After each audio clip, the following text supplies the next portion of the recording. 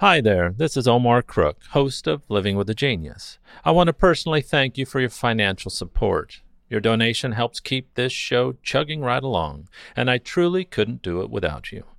As always, thanks for listening. Be kind, do good work, and until next time.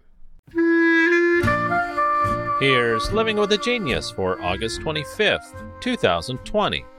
It was on this day in 1609 that Galileo demonstrated his telescope to the authorities of Venice. From the top of St. Mark's Campanile, Galileo showed several officials from the Senate and the ruling Doge the power of his new instrument, which was capable of 8 times magnification. Galileo had based his telescope design on that of similar instruments that he had heard about, which were invented the previous year by a Dutch spectacle maker, but was yet to be patented. At the time, Venice was a major maritime port, and its ships were under regular threat of attack from the Turks, and Galileo demonstrated the telescope as a potential maritime instrument, which could be used to spot distant ships on the lagoon before they could be seen with the naked eye, thus providing an early warning of enemy attack. The Venetian officials were impressed, and Galileo was rewarded with a professorship at the University of Padua, along with a pension of 1,000 florin per year.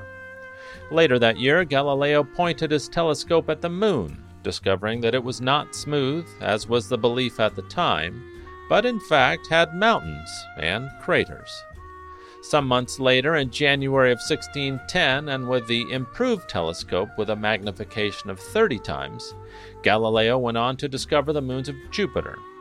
As he observed these over several nights, he realized that they must be orbiting the great planet.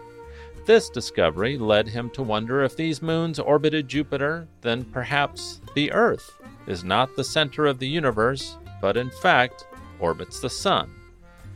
At the time, this was a radical idea that was contrary to the teachings of the Church. Galileo's discovery famously landed him in hot water with the Church, and he was accused of heresy. At the time of his condemnation, Galileo had won fame and the patronage of leading Italian powers, like the Medicis and the Barbarinis, for discoveries he had made with the astronomical telescope he had built. But when his observations led him to proof of the Copernican theory of the solar system, in which the sun, and not the earth, is the center, and which the Church regarded as heresy, Galileo was summoned to Rome by the Inquisition.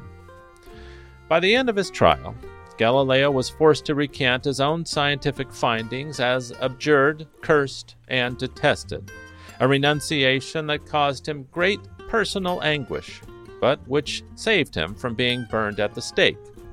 Galileo lived out his final years under house arrest near Florence until his death in 1642. However, Galileo was eventually posthumously pardoned by Pope John Paul II 383 years later. Thanks for listening. Be kind, do good work, and until next time.